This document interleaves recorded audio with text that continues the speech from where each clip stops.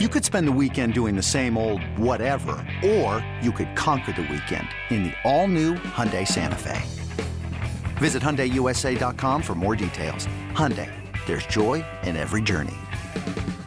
Introducing the two-way V4, where groundbreaking fuel cell technology meets fresh foam cushioning for the ultimate performance. With Fuel Cell, each step feels explosive, delivering unparalleled energy return. Paired with fresh foam, experience maximum comfort throughout the game. Its lightweight textile upper offers support and breathability without sacrificing agility. Whether you're hitting the clutch shot or locking down the opposition, the two-way V4 gives you the tools to play at a high level. Learn more and purchase the two-way for yourself at newbalance.com. What's going to happen tonight? What's going to happen? We're going to whoop their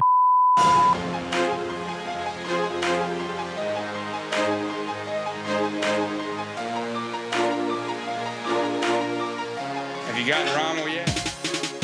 What's up, y'all? Welcome on into the Go Vols 24/7 podcast. Wes Rucker coming to you here from Fort Rucker Studio. Going to be joined by Ben McKee and a special guest here for the second segment of this edition of the podcast, a game day podcast. This is Tennessee-UTSA. It's an interesting game for many reasons that we'll talk about throughout this show. It's a game that I think Tennessee maybe thought it would be undefeated for, a game that I think UTSA maybe thought it would be undefeated for, but that's not how it's gone. Tennessee 2-1 after the loss to Florida last week. UTSA has dropped a heartbreaker to Houston and then dropped another heartbreaker to Army last week there in San Antonio. A tough game for the Roadrunners there, but that's a really interesting program that did not exist that long ago and has already, won 30 games the past 3 years. It's kind of exploded in a football crazy city, a football crazy state, and a game that maybe Tennessee's fortunate that this team's a little banged up right now because UTSA at full strength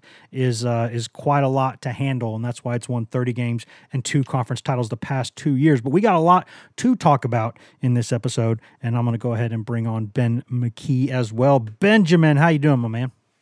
I'm doing great, Wesley. I'm fired up. We just spoke to JJ Perez, who the good people will hear on the back end of this podcast, covers UTSA for us at 247 Sports, and he was absolutely awesome. He was a delight to speak to, very informative, as you would expect. And these type of interviews and these type of games, they get me fired up because you get to learn about something that you don't really know about, like. We know about Florida and Georgia, all these SEC teams that Tennessee plays yearly and multiple times in other sports. So it's really cool to peel back the curtain and learn not only about a football program that you rarely cross paths with, but also kind of their culture, their athletic department. That I loved. Having Jackie on to talk Virginia and Brian Reeves to talk Austin Peay, the voice of the Governors there, and just learning about these schools that Tennessee doesn't really, come across paths with very often. And then for Austin Peay and UTSA specifically, like we talk about conference realignment over and over and over again at the SEC level, at the Power 5 level, and we see that impact, but we don't see the impact the bottom of the sport and the trickle down effect. So to hear about Austin Peay transitioning into the conference that they're in now or about to be in next year, I guess. And then now UTSA is in the American. It's real cool to hear about these different programs and kind of everything that they have going on. So kind of wasn't all that excited for this football game on Saturday just because I feel a little hungover from covering this Florida loss last weekend and traveling, but I'll be honest, speaking to JJ pumped some life into me. Yeah, he's one of those guys who's just kind of got an infectious spirit about him, and you just kind of he's one of those guys that you're like, I like that guy. That's that's the vibe, the strong vibes that he gives off. And I'll tell you too, one thing that I've always found about a lot of these the programs that are non-SEC, non-Power 5 programs.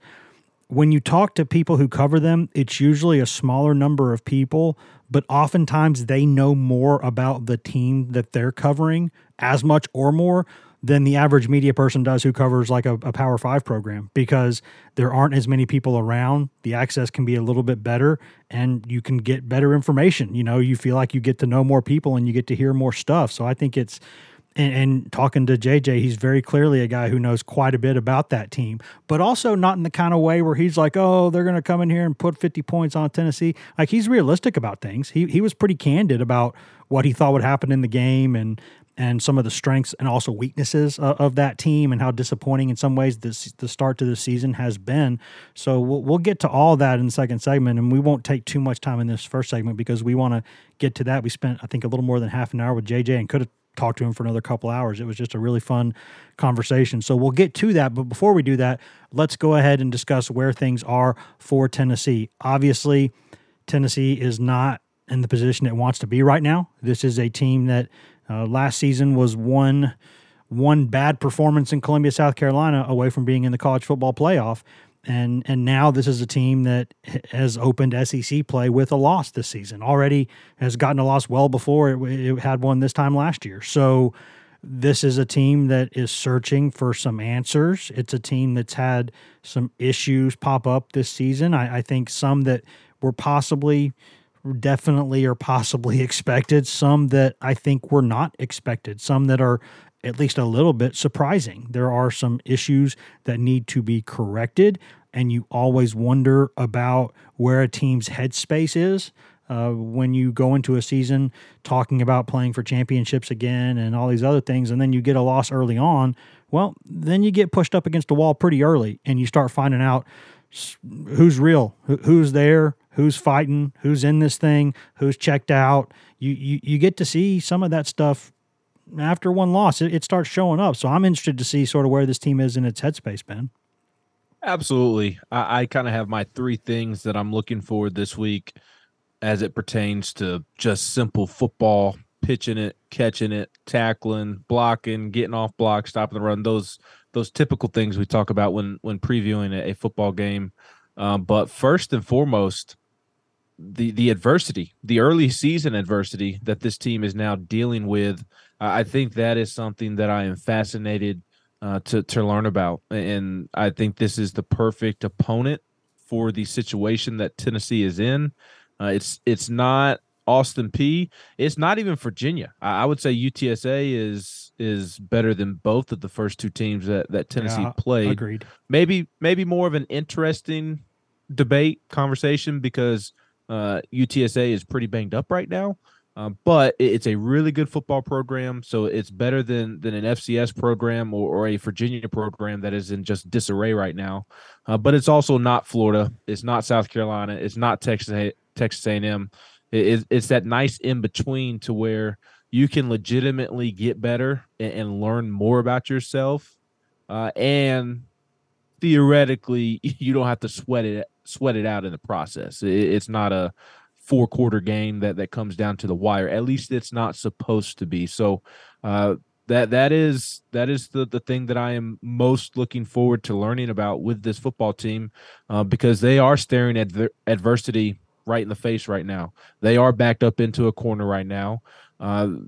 We just assumed that the leadership would take over from last year's team and set in with this year's team.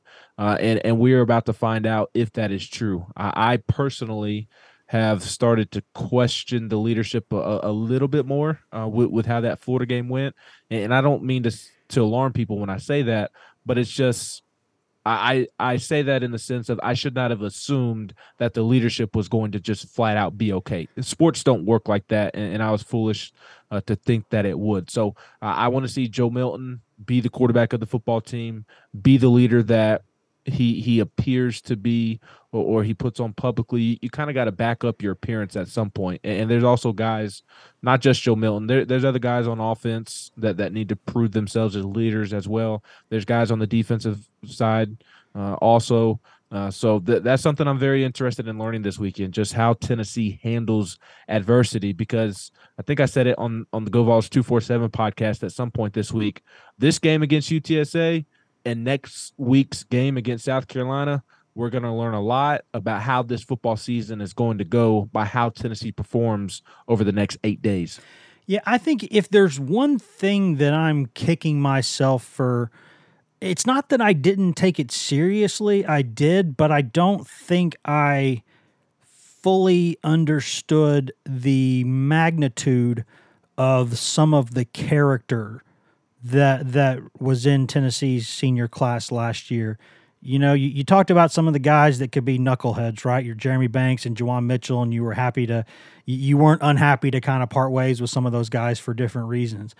And then in terms of the talent, like we all saw some of the guys who got drafted, but I'm not even talking about pure talent right now. I'm talking about some of the character, some of what those guys are all about. Like what are they made of? What kind of stuff is inside those guys? And I'm talking about obviously your Hendon Hookers, no question, but also, you know, your Jerome Carvins, your Latrell Bumphuses, you know, your Princeton Fants, guys who are Cedric Tillmans, your guys who some of them are in the league now, some of them are not, but these were guys who, like last season when Rodney Garner would talk about Latrell Bumpus, it would almost be in like reverent tones, like how much he loved that kid. And everyone knows how everyone talked about Hendon Hooker from day one through the entire time he was at Tennessee on that campus. Jerome Carvin, the respect that he had in that locker room. What that dude said, people listened. And you wonder, with some of those guys gone, you had some of the other sort of quiet, steady Eddie leader types like your Jacob Warrens and some of those guys come back, and that was big, and it still is big for Tennessee. But some of those guys, it's not like there was a large number of them, but these were guys who didn't just show up and clock in. Like they did extra stuff, and they did work with a purpose, and they talked with a purpose. And you wonder, I don't want to sit there and say Tennessee's suddenly rudderless. I mean, the whole thing started with Heupel, and Josh Heupel's still there. Like I'm not going to pretend like one loss, Ben, and all of a sudden everything's falling apart, things are on fire, you know, everybody's running for their lives. I don't want to go that extreme because I think that's stupid. But I do think it's fair to say that there was a leadership core of that team, that rebuild that's not there. And the guys who have stepped into those roles are not leading at that level. Because I think as a pure talent perspective, I don't know, obviously quarterback's different, some other things are different, but I don't know that the talent level on this team is dramatically different. I don't. I think some of the perhaps veteran leadership is much different. Yeah, the talent thing is a fascinating conversation that's more for a Tuesday or Thursday podcast. But I'm very curious to see what the leadership looks like these next 8 days, and how they battle adversity as well, because it's easy to say all the right things. It really is. Everybody knows what to say for appearance and to appease people and to make it sound like everything is perfectly okay. And again, I want to repeat that Wes and I are not trying to signal off the alarms or raise red flags. It's just kind of almost now or never. And I know that sounds maybe crazy after 3 games, but I say that in the sense of I believe that how Tennessee performs against UTSA and how they perform against South Carolina next weekend is going to be a telltale sign of how the season is going to go. If it looks like it did against Austin Peay in Florida, then this isn't a good football team. Maybe not a bad team, but it's not a good football team.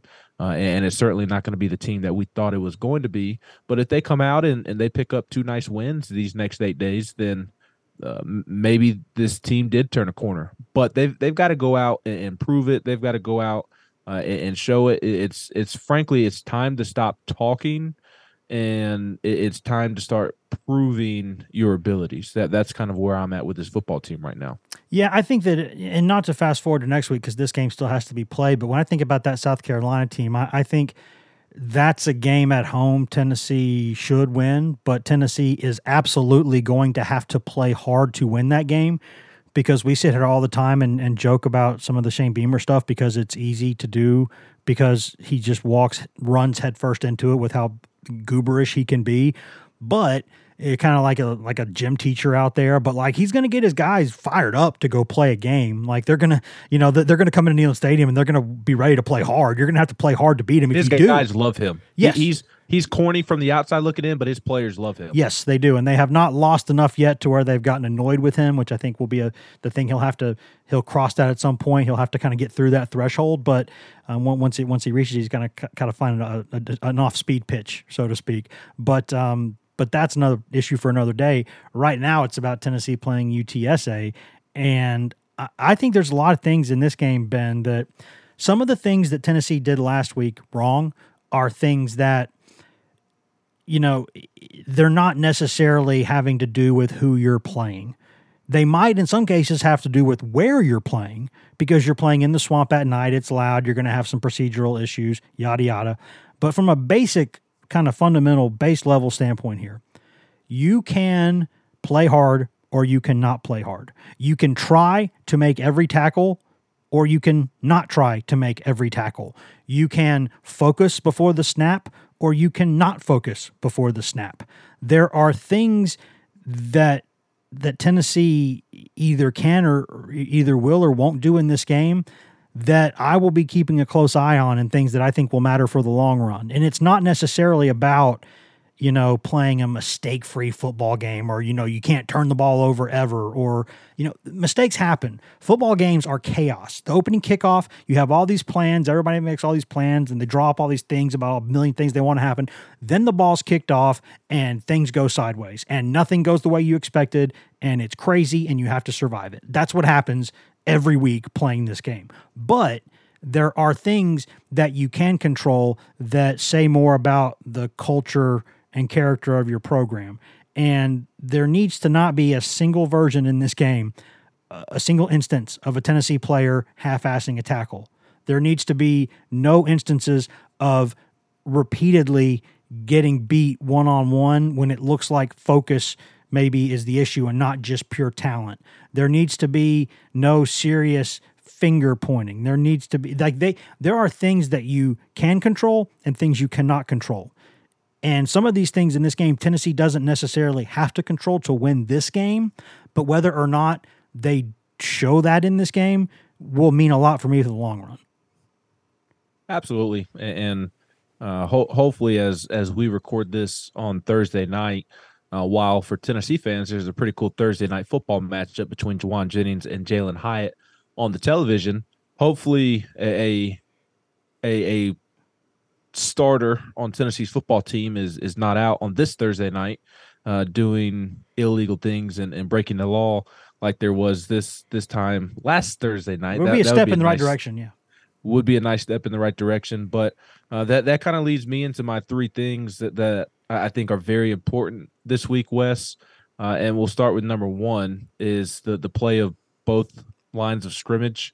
And you'll hear J.J. Perez here in a minute talk about where UTSA is at both with their offensive line and their defensive line. And it's actually pretty similar to the situation that Tennessee has going on. Yeah, it is. Where that UTSA offensive line, it's banged up right now. They're having to move a ton of guys around. That from the outside looking in sounds like the weakness of this UTSA football team right now. And, oh, by the way, it sounds like their star quarterback may not even make the trip so that he is ready for conference play here in 2 weeks. So this is a UTSA offensive line that what I still think is a talented Tennessee defensive front should take absolute advantage of. It'll be very disappointing if Tennessee is not able to have success up front defensively. And I've said it throughout the week. I thought that first half was more of an outlier than anything for Tennessee's defense. I thought the second half, the way they performed in the second half was more of what you're going to get over the course of the season. We'll see if that turns out to be true. But this is without a doubt a matchup that Tennessee's defensive front should win. And that would inspire confidence going into South Carolina because South Carolina's offensive line is on the struggle bus as well. And then for Tennessee offensively, with their offensive line banged up right now, we'll see what Cooper Mays does. We'll see if Gerald Mincey gets in on offense. But it's going to be going up against a deep UTSA defensive line, according to JJ. It sounds like they maybe play like a 3-4 defense with three defensive linemen. And he said at all three defensive line spots, they rotate three guys.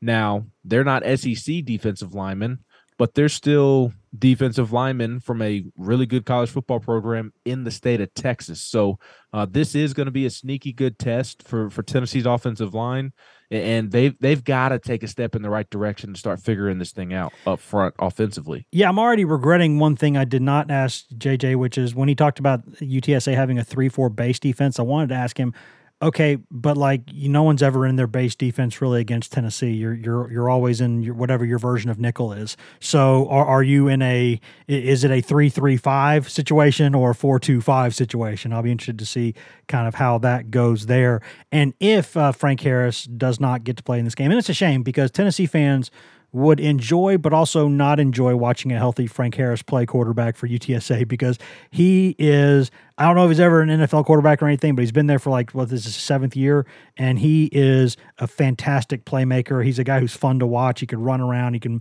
he doesn't have a huge arm, but he's bold with the throws he makes, and they work a lot of times. He's a very talented football player, and if he's not there at quarterback, it looks like it'll be sophomore Eddie Lee Marburger, who sounds like he should be playing center forward for Bayern Munich, but he's actually a UTSA quarterback. So we'll see what the deal is there. But that obviously is a much different offense with or without Harrison. It's still a good running back, still some good wide receivers, still some questions on the offensive line. That's not changing.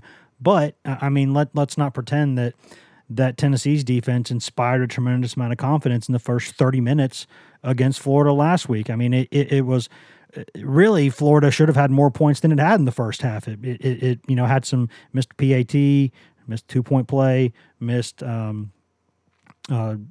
missed PAT, missed field goal, settled for field goals a couple times when they're close to scoring there. That could have been even worse than it was. Tennessee was kind of fortunate to be hanging around in that game, which would have made it a fun story if Tennessee had been able to execute offensively in the second half and make those plays and maybe get a couple better calls, and then things go a little differently. But we'll see. That's in the past now. Florida is done. UTSA is here, and I'm interested to see how focused Tennessee is. If Tennessee, I think it's going to win the game pretty much regardless. That's kind of where I'm at with this. I could be famous last words, but I think it's a matter of how comfortable it is for Tennessee and what Tennessee looks like playing the game.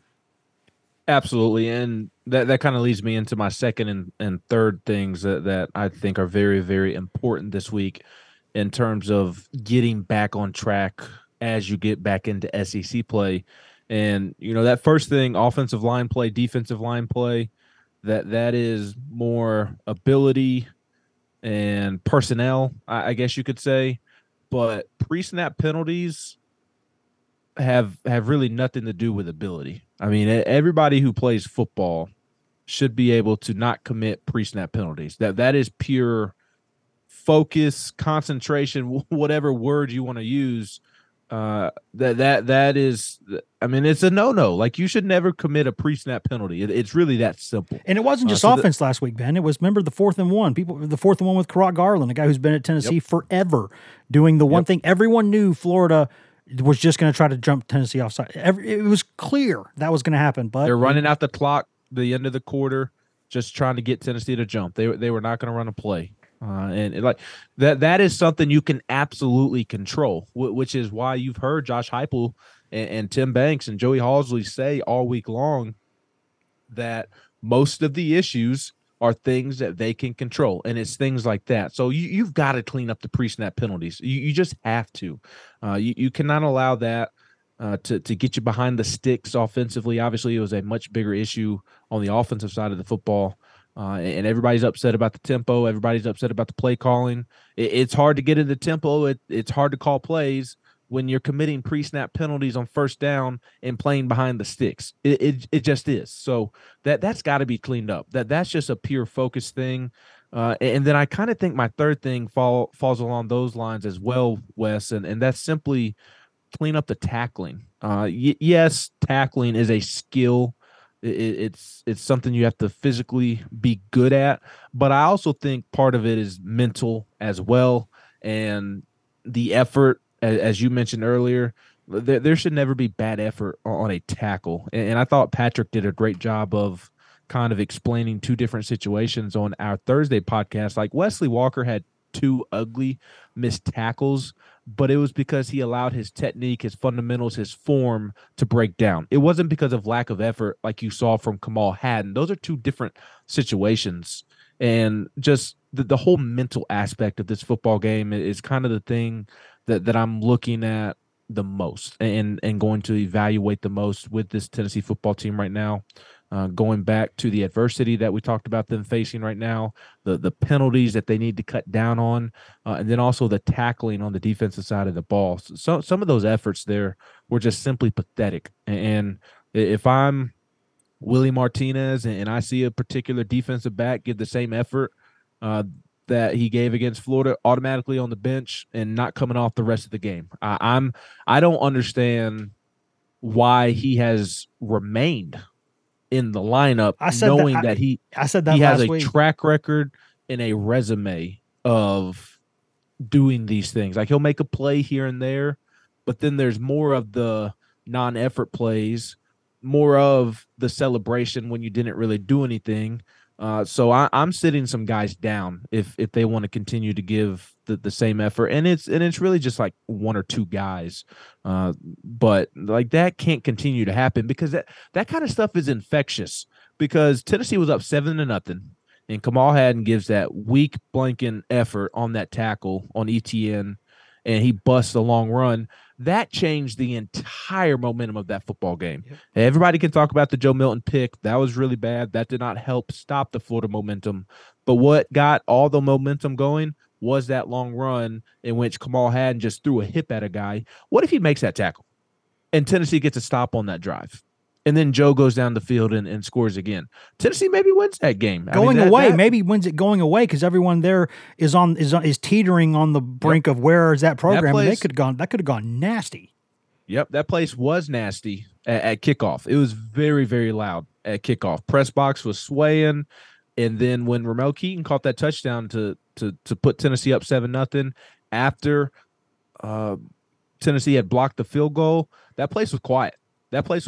And that tackling effort allowed Florida to come alive. So, again, the missed tackles, pre-snap penalties, and then the line of scrimmage, those are kind of the three things that I'll be evaluating very closely this weekend against UTSA. Yep, there's a couple other things. Last thing I'll say before we go to break here is there's a couple of interesting local ties here in this game. For a lot of people in Blount County there, we'll remember Tyke Ogle-Kellogg, the receiver from Alcoa High School, who is a fifth-year senior there playing for UTSA, a wide receiver who plays some. So that'll be nice. It's always nice when local kids come home. And then Martavius French, who began his career at Tennessee as a linebacker there, came in with McDonald and Eason, and they were all kind of playing together there in Memphis in high school. And he is now there at UTSA. So there's a couple of ties there. You know, the football world can be a small world sometimes, and those are a couple of the connections there that will be interesting to see. But I think, with all due respect to what I think is one of the better stories in college football the past couple of years in UTSA, I think this game, especially from Tennessee's standpoint, obviously, is more about Tennessee than about UTSA. This is about what kind of a focus, what kind of a determination, what kind of a grit does Tennessee have after what happened last week. You got a whole offseason of people saying all these nice things about you and how you're back as a program, and now guess what? Now you got the Joel Klatz of the world saying you're duds, and that last year all you had was a couple of special players who made people think this program was back to being something it's not right now. So you know what? If you want more doubt, there you go. People were being nice to you, Tennessee, and look what you did with it. Now a lot of people are calling you mediocre again. A lot of people are calling you an also-ran again. What are you going to do about that? No doubt about it. They're staring adversity in the face, and I am very, very interested to see how they they handle the adversity these next 8 days or so. I'll say it again. It's going to be very telling and be a sign of things to come for the rest of the season.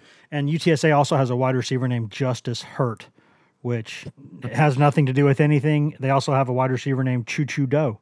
So, you know what? I'm already getting – the more that we talk about this game, the more excited I'm getting about it. So, let's see. Sometimes justice, it hurts. So, yeah, the last week hurt for Tennessee, and we'll see if this weekend is any different. But what we're going to do now is step back from our hurt for a second that we've been putting on our vocal cords for the past few minutes. We're going to step away for a second, pay some bills, listen to products, services, in-house ads, etc., and then we'll be right back here with our special guest, our good friend JJ, who covers JJ Perez, who covers UTSA for 24/7 Sports and does a great job. So stick around. We'll be right back with that interview here in just a second. #ad. This episode is brought to you by Progressive Insurance. Whether you love true crime or comedy, celebrity interviews or news, you call the shots on what's in your podcast queue. And guess what? Now you can call them on your auto insurance too with the Name Your Price tool from Progressive. It works just the way it sounds. You tell Progressive how much you want to pay for car insurance, and they'll show you coverage options that fit your budget. Get your quote today at Progressive.com to join the over 28 million drivers who trust Progressive. Progressive Casualty Insurance Company and Affiliates. Price and coverage match limited by state law. Worried about letting someone else pick out the perfect avocado for your perfect impress them on the third date guacamole? Well, good thing Instacart shoppers are as picky as you are. They find ripe avocados like it's their guac on the line. They are milk expiration date detectives. They bag eggs like the 12 precious pieces of cargo they are. So let Instacart shoppers overthink your groceries so that you can overthink what you'll wear on that third date. Download the Instacart app to get free delivery on your first 3 orders while supplies last. Minimum $10 per order. Additional terms apply.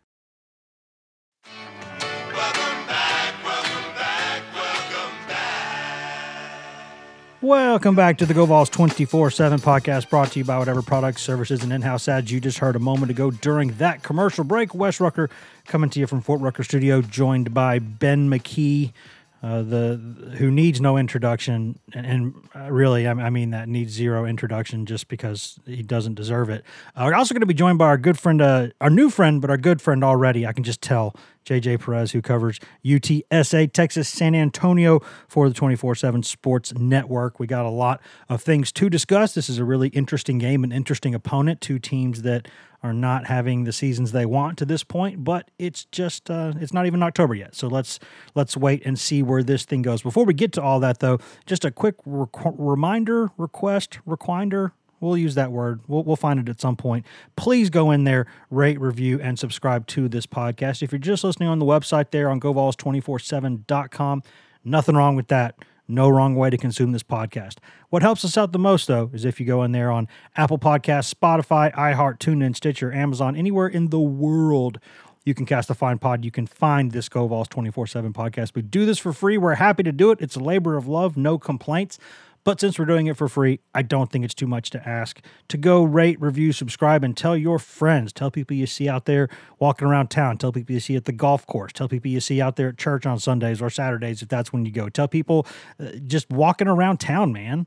Anybody that you see, people that are not your friends yet, you tell them about this podcast, maybe you'll become best friends. You never know. It's the pay it forward. Please do that. If you're already doing that, thank you. We love you. If not, I award you no points, and may God have mercy on your soul. Let's get right into it here. Let's bring in our new friend, but our good friend, JJ Perez, who covers UTSA for the 24/7 Sports Network there at InsideRunnerSports.com. JJ, how you doing, my man? Doing great. Getting closer to game day. How you guys doing? Yeah, I'm doing all right. Ben, you doing all right? I am doing absolutely phenomenal. That's great, man. That's great. The Steelers, won a game, so that's good for Ben. He's feeling good about things. I'm watching the Cubs crash and burn on their way to another season short of the playoffs. But other than that, we're all doing great. And I imagine things are not quite great for the Vols, also not quite great for UTSA.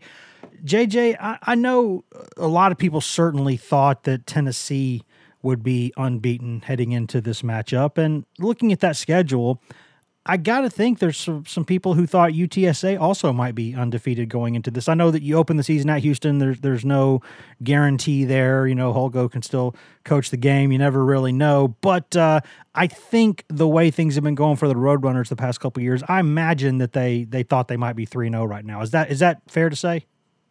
Yeah, that Houston game was a real tough one. Going back to last year, a lot of people thought, UTSA let Houston off the hook. That game went into double overtime, I think, in San Antonio to start the season. And, Houston made the move to the Big 12 this year. So the Roadrunners kind of felt like they let them off the hook again this year. And then, they had a rivalry game against Texas State that they barely squeaked by in. And then a poor showing defensively against Army this last week. So, they're 1-2. Like Bill Parcells says, you are who your record is, right? But they kind of feel like they might be better than that record. Obviously, they got a few injuries they got to get through to navigate early in the season, the main one to quarterback Frank Harris. But, certainly not the start people envision coming off back-to-back conference champions the last two seasons. Yeah, and now they're transitioning to the American this season. Just what has that transition been like for not only the football program but the athletic department as a whole? Just how significant is that for the university, and what are the next steps as UTSA gets into the athletic? The biggest thing is going to be the television exposure. I mean, UTSA played on ESPN for the first time in the regular season on last Friday night. So, all of their bowl games have been on ESPN, but just that exposure, I think there's a highlight video that a Hail Mary pass, it's up to like 9 million views that ESPN put out a highlight on. So just never, you're talking about a conference from Conference USA before where most of the stuff was streaming. You're hundreds of thousands at the most viewers. And I think that ESPN game last Friday might have been, north of 1.8 million viewers.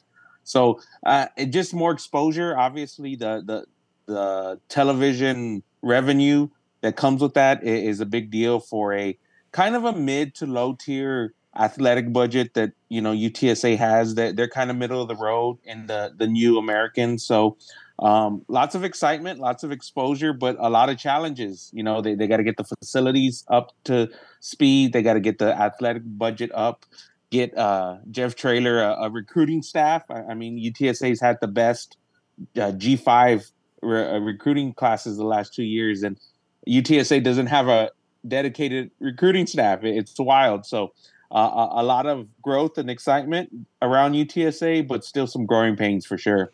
When you think about how many people are on Tennessee's recruiting staff, you think about how there are times where you have to stop and remind yourself, hey, this isn't how everybody gets to live, right? Like I remember starting my career the first couple of years, I covered an FCS program, and at the time, over time it's become a better FCS program, but still, you saw the offices and what the coaches were dealing with, and things like, hey, is there any paper in the printer right now? The dumbest things that you would never in a million years think about at a place like Tennessee, but that's just how it goes.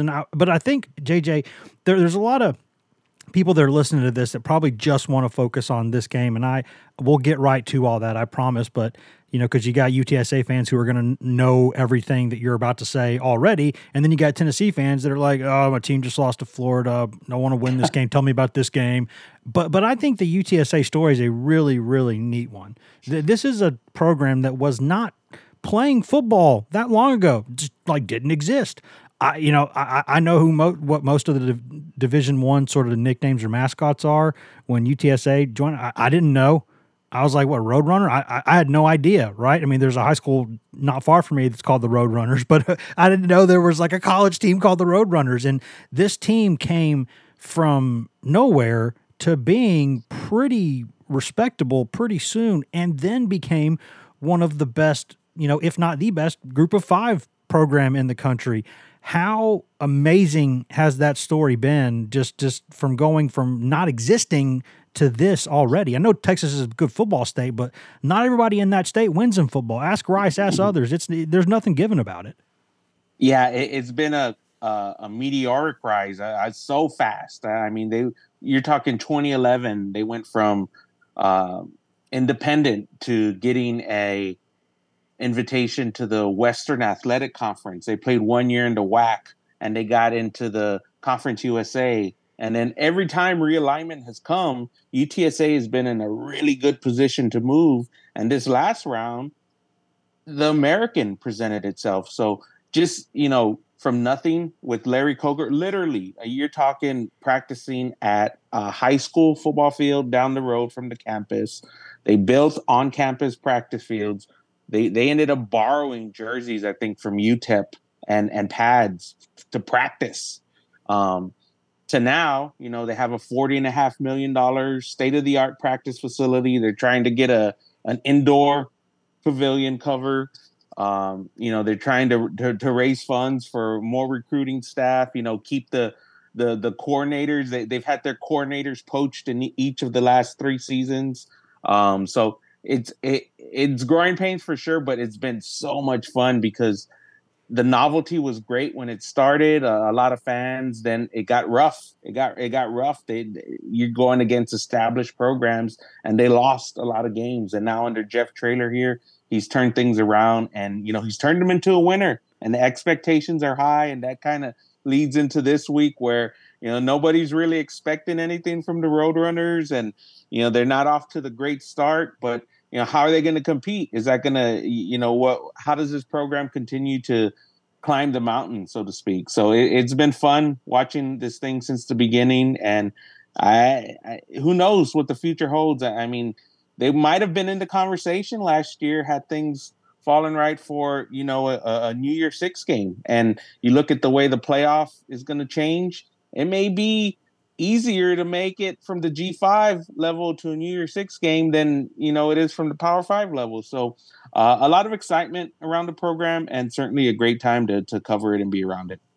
Yeah, and last season for the college football diehards, UTSA was one of the must watches every single Saturday, and that's because of Frank Harris, obviously one of the most exciting players in the sport. As it pertains to this season, kind of a two-parter for you. What were the expectations coming into the year, and what has gone wrong? I imagine Frank Harris not being healthy has led to the 1-2 start that was not expected. And just your thoughts on him playing Saturday. It seems from the outside looking in, maybe weighing the decision of trying to take advantage of a Tennessee team that hasn't been playing its best football, or getting him ready for conference play. Is that kind of the thinking over there as well? Yeah, it's a double-edged sword. So Frank almost didn't come back to UTSA. He decided to come back for a 7th year in the offseason. He got a nice little NIL deal to help him with that decision. But then, a normal, I guess, getting his knee scoped procedure, he got an infection. He had to have multiple surgeries. There were complications. Long story short, he was in a wheelchair in spring ball, and he was uncertain up until about July if he was going to come back. So he was out all off season, and he's turned himself into a real good quarterback. I don't think he's a prototypical pro style quarterback. He doesn't have a strong arm or great vision, but he's a guy that's had a lot of reps. He 36 straight starts for the Roadrunners until last week. So he needs that time to, have the continuity with his wide receivers, and he just hasn't had that. So he was rusty in week 1. He looked like he was turning the page in week 2 to his old self. And then he got hurt with the turf toe, and they list him as day-to-day. I don't know that he's going to end up making the trip. I think it's 50-50 if he travels. And if he does, it'll be a game time decision because UTSA is open next week. And then they start conference play at Temple the following week. And, the goal is to win and compete for that American Athletic Conference Championship. And that really starts in 2 weeks. So all of their goals are still ahead of them, despite how things have started this season. With Frank being in a wheelchair in the spring, did that temper expectations coming into the year? Well, they did a good job of keeping that under wraps because, they didn't know, and we didn't learn until mid-July, whenever media day was, until he was forthcoming about his 4 off-season surgeries, I think this was. And it was kind of a surprise and a shock to everyone in Texas that he had gone through so much. So no, everybody just kind of knew they were holding him out because he's got a lot of reps and a lot of mileage, and there's no need to give the younger guys some time behind him. But yeah, as it turns out, that may have been a blessing in disguise. Frank's got a lot of miles on him. It was probably not likely that he made it through this season 100% healthy anyway. So UTSA kind of gets to see what they have behind them. Eddie Lee Marburger, his backup, played exceptionally well last week. Near 70% completion rate, 3 touchdowns. And, it looks like UTSA has a quarterback behind him. So we'll see how that translates into Saturday. It's so funny to me to think about a conference game being, Texas, San Antonio flying to Philadelphia to play Temple. It's even the way college sports are getting these days, even it'd be like an AL West game where a team from Texas goes out to California. It's just it's a crazy thing to think about. But when I want to ask you about it last week, because, Ben and I both have a lot of family who are in the Army. So we're both sort of secretive, Army Black Knights fans, not like I got a hoodie, I know Ben's got some stuff, and when you think of Army playing San Antonio, it's so cool because San Antonio is such a great military town, but yeah. I can't imagine that UTSA wanted that game to go that way, and I can't imagine that that Army offense, it throws a little more than it used to, but it's just a completely different kind of football.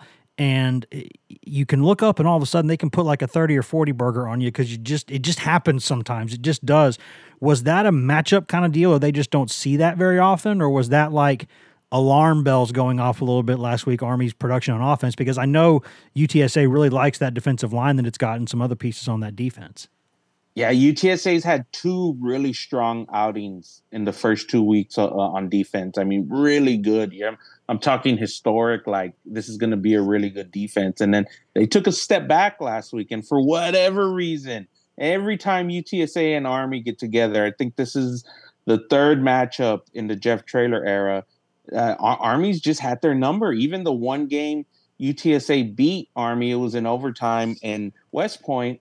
It was a struggle. So Army did a real good job of springing some surprises on UTSA's defense. I think 70% of the game plan they use in week 3, they didn't use in weeks 1 or 2. They didn't put anything on film because it's a brand new offense. It's still option based, but out of the gun and pistol. So, UTSA Coach Traylor said they were out-coached, out-schemed, and I think that was had a lot to do with it. But still, a one-possession ball game with the backup quarterback. They dominated time of possession. I think it was 45 minutes to 15 minutes, one of the most lopsided time of possessions in 15 years in college football, someone wrote or something. So they're hoping that's just an aberration because of the style that they saw against Army. That's nothing you're going to see the rest of the season.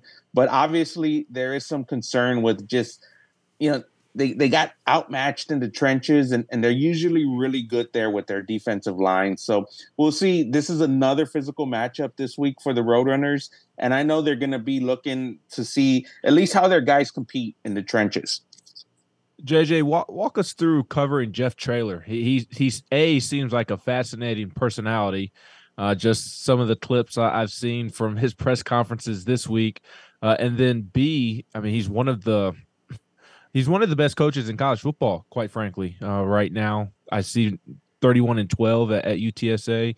I imagine those facilities that you were mentioning earlier about trying to get those built quick, fast, and in a hurry will be expedited with how great Jeff Traylor is. Just what kind of makes him tick, and what makes him so great? So, I mean, he's a longtime high school football coach, right? Came from East Texas, a legend in East Texas, won multiple state champions before he went off to Texas under Charlie Strong. So he was there for a while, went to SMU, went to Arkansas, and then UTSA brought him in. So, he's known as a tireless recruiter. I think he's been Scout or Rivals Recruiter of the Year a handful of times. And that's really what he brought to UTSA from the Jump Street, just a different level of recruiting, a more fundamental, just, the way doing things the way things haven't been done here before from a recruiting angle. So, that there was a little bit of talent on the roster when Frank Wilson was let go before Traylor, and he just kind of cultivated that. So, a good recruiter, a good X's and O's coach, and he's got this culture and mentality that the team has bought into it. They call it the triangle of toughness, and it's San Antonio's area code 210, and they got this triangle logo they put everywhere, and it's basically just running the ball, special teams, and playing good defense. And it's basic stuff that any culture exists anywhere in the football locker room, but they've bought into it, and they won 30 games in 3 years and 2 championships. So it's worked, So they everybody around him loves Jeff. He's a really good coach, a great interview. I mean, he doesn't BS a lot, and then he's got these wild, isms, Jeff Traylor isms every once in a while.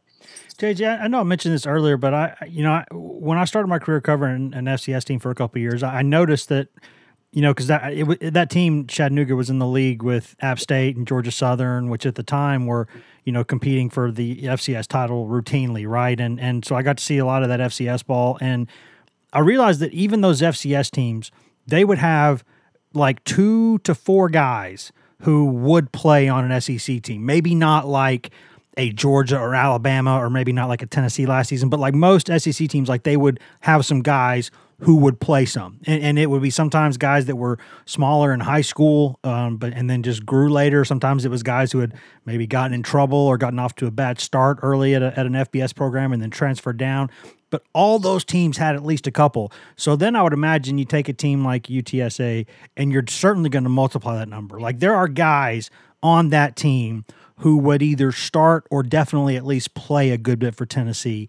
I don't know how much SEC ball you're able to watch on a weekly basis because you're covering another league, obviously. But how many guys on that UTSA roster, just spitballing it, would you think would get reps at Tennessee? I imagine it's not like a tiny number. I imagine there's at least a few guys who would go out there and walk in there tomorrow to Knoxville and get reps. Yeah, I mean, I'd say a handful, maybe 2 handfuls of guys, 6 to 8, maybe. I mean, Rocco Griffin, a running back, he transferred in from Vanderbilt this last cycle, and he was in the mix to start at Vanderbilt. Jeff Traylor went viral over the summer for calling out programs for tampering with NIL. Yeah. And I mean, there were 7 guys that almost left, but they were able to hold on to them. 2 big Power 5 schools. I'm talking SEC, Pac-12, Big 12 schools. So the talent is there. I mean, Trey Moore at outside linebacker is an All-American, freshman All-American last year. He could play anywhere. I don't know if he's going to play this week because he got an ankle injury last week, but he's going to try to give it a go. So, I mean, the talent is there. Wide receivers is Zachary Franklin, transferred from UTSA to Ole Miss that was the big departure in the offseason. So the talent is there. It's Texas. They recruit Texas just as good as anybody else does. There's only so many spots these guys could go to, and they've done a good job of keeping the relationships there, even though, you go to a Power 5 program. They've been real successful in the transfer portal because, a lot of times these young guys go to a Power 5, they think they're going to be, playing, and they end up sitting for a few years, and it's not what they want, and they want to come back home or near home. So UTSA's got a good fit there, and as long as, Traylor continues to recruit at the same level he has, there'll always be a handful of, Power 5 guys on this roster. JJ, you mentioned the defense for UTSA earlier and talked about kind of their expectations going into the season. I believe you referenced it as a dominant defense or something along those lines. Just who are the key players on defense that I'm sure Tennessee is very aware of going into Saturday?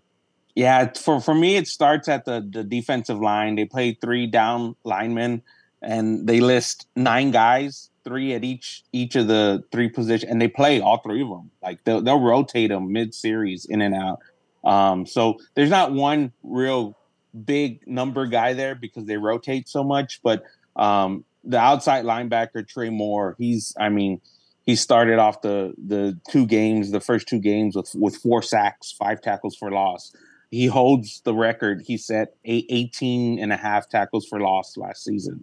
So even though he missed half of the last game, he's still on pace for a record-breaking season here.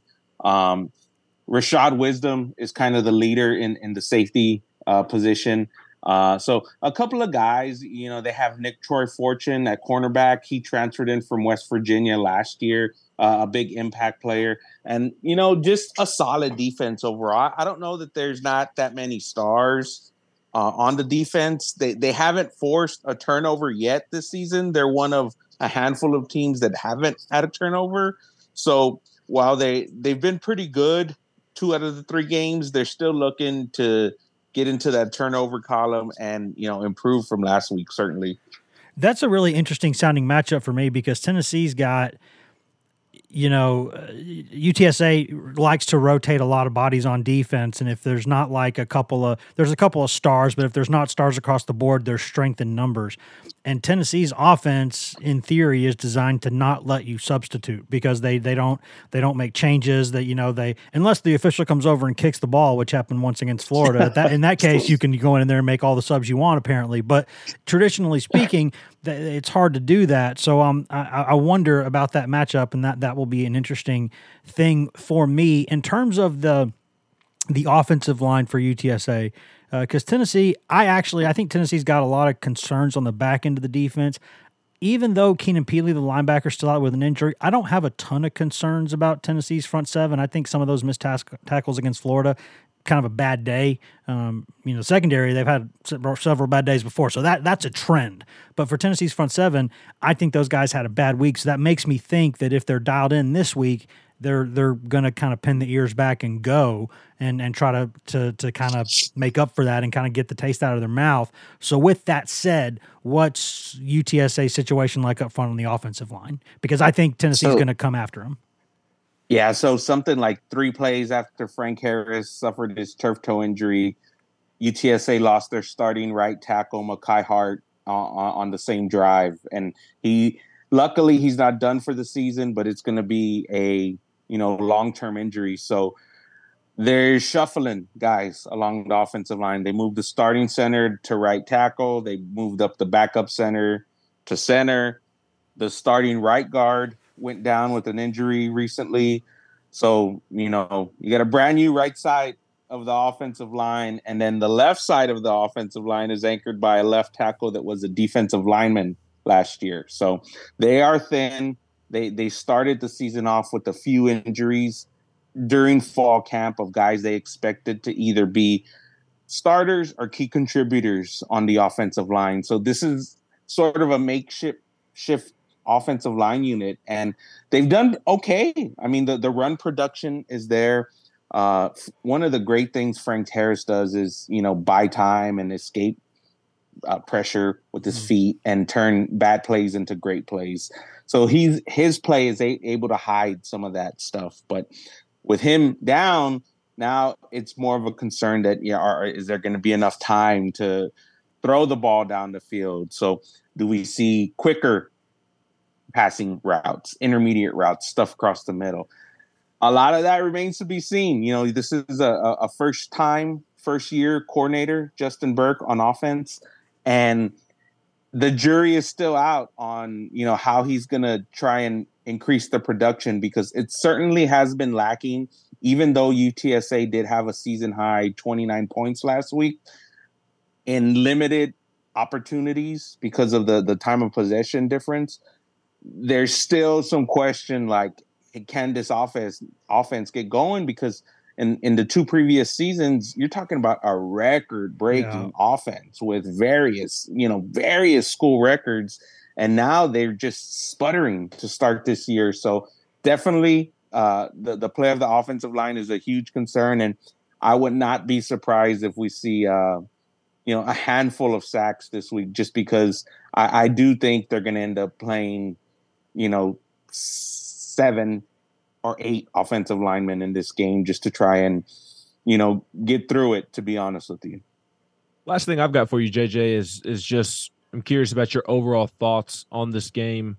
What gives you confidence that UTSA can hang around and make this a 4-quarter game? And sounds like the offensive line would be the reason that gives you pause or concern to why they wouldn't be able to hang around. Well, every time UTSA's played one of these big-time Power 5 opponents, they've played up to the challenge. Now, I don't know if that's been the opponent sleeping a little bit or having a hangover or looking past UTSA, which is certainly possible. But, last year at Texas, the Roadrunners played the Longhorns for a half as competitive as anybody did last season. They played Texas A&M hard, a few seasons ago. So they play up to the competition. So there's talent on this team. Certainly I could see, a big play going in the Roadrunners' favor here or there. I do think it's going to be competitive for a half. That's what I would say. But, ultimately what's the difference in these sort of matchups? It's depth and size and strength. And it's like, it's only a matter of time before these guys wear down, I think. And, from a UTSA standpoint, because they're so beat up in certain positions, you almost just want to get out of there healthy. And obviously that's a concern because of the physical nature of some of the positions in the defensive line. And then, you just look at UTSA overall as a program. This is a payday game for the Roadrunners. I looked up the contract just before I jumped on here, $1.6 million payday for UTSA. That is the largest payday in UTSA history so far. So certainly, they're hoping to be competitive and come out with a stunning upset win, but obviously it's a big game on a national TV network, and they got the guarantee to kind of fall back on and then hit the bye week and look to open conference play strong 2 weeks from now. Yeah, I think Tennessee caught a bit of a break with UTSA having some of those injury issues now, because I know that when this game was scheduled, Tennessee was not necessarily prepared for UTSA to become what it did. And there's been a little bit of quiet grumbling in the offseason or for a couple of years about, is this really a game you still want to play? Like, that's a big buyout if you don't play it, but you don't want to be seen ducking it. But it's right after you play Florida, and then you got South Carolina the next week. Like, do you really want to play that game? I think Tennessee's caught a little bit of a break here with some of the UTSA injuries, if I'm being honest, because I know those injuries. Not like Tennessee's totally healthy either, but it's a different thing. UTSA, you take a couple of the top guys out, that's a different deal there. But before I let you go, JJ, there's two things. The first thing is how many. I know you don't know the exact number. Obviously, you'd be like, oh, it's going to be 1,802. But like, how many UTSA fans do you think will make this trip, and what should Tennessee people expect from them? Yeah, I thought it was going to be just a few hundred, but it seems like, maybe 1,000 or more, nice. Just based on what I'm seeing on social media. UTSA has a strong fan base of fans that like to travel to these different, various locales that you don't normally go. We go to Houston, we go to Dallas a lot. All the conference games are kind of, kind of been there, done that. But I think I saw someone driving up there in an RV. Nice. This week. I know personally at least 100 people that are going. So it's going to be a good time. They're respectful. They're fun. They like to chant. They like their UTSA chant.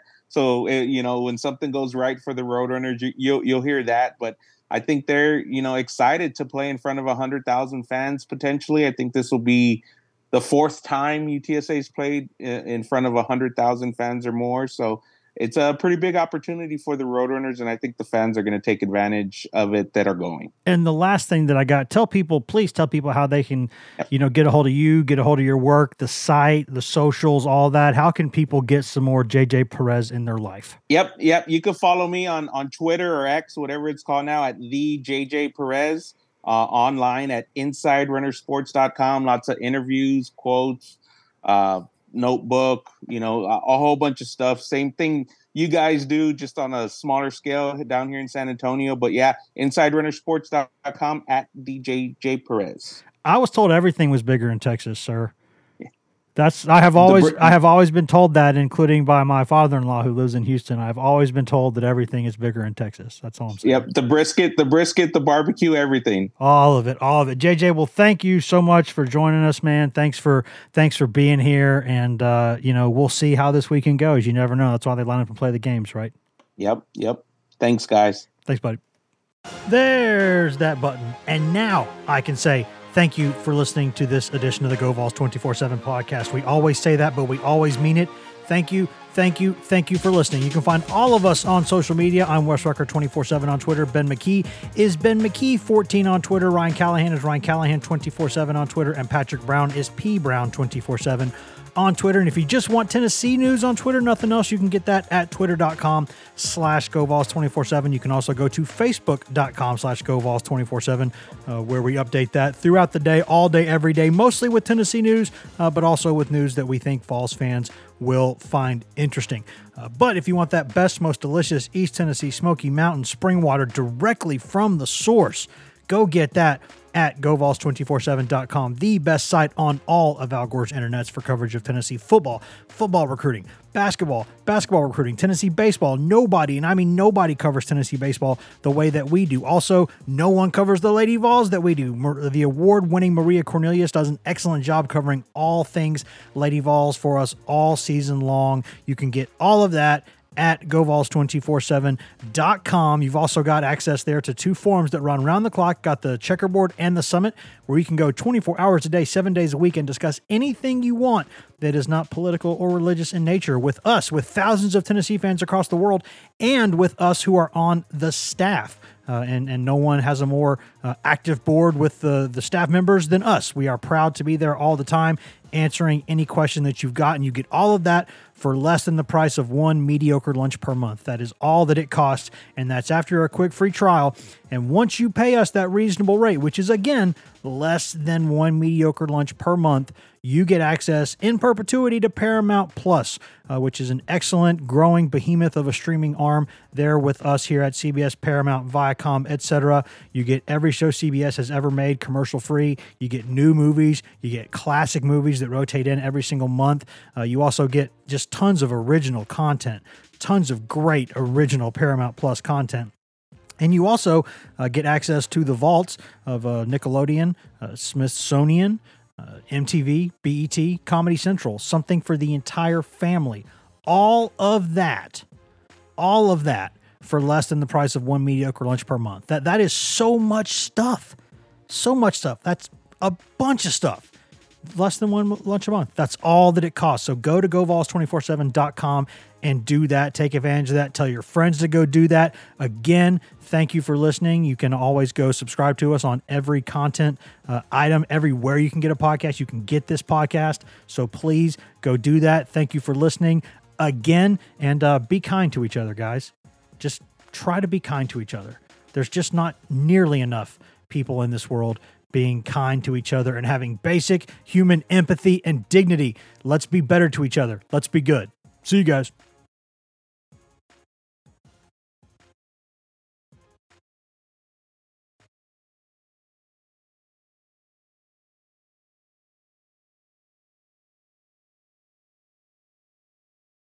Let's go!